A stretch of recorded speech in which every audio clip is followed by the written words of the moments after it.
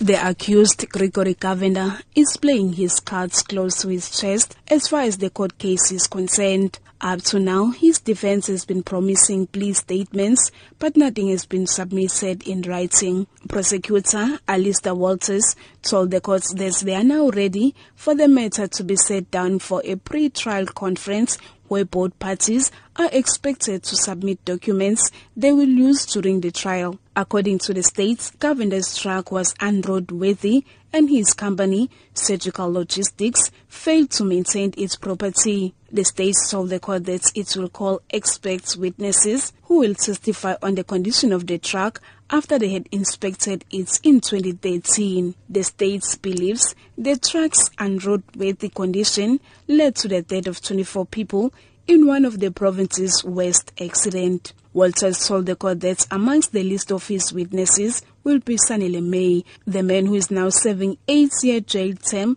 after pleading guilty to all charges of culpable homicide. During May's trial, it transpired that the truck allegedly had brakes failure. Walters told the court that he will lead the trial that Surgical Logistics and Govender used unqualified people in maintaining the truck. Walters indicated he will need 2 weeks to complete the trial. The defense did not divulge much on what they will bring in the pre-trial. The court also warned Govender's attorney that they have to sort out fees issues before the trial begins. The court told the defense that they won't be allowed to pull out of the trial due to lack of funds. Govender had earlier told the court that he's out of business after the accident. He told the court that no one wants to do business with him after the accident and could not afford paying bail. He's out on warning. Govender will be back in court on the 10th of May.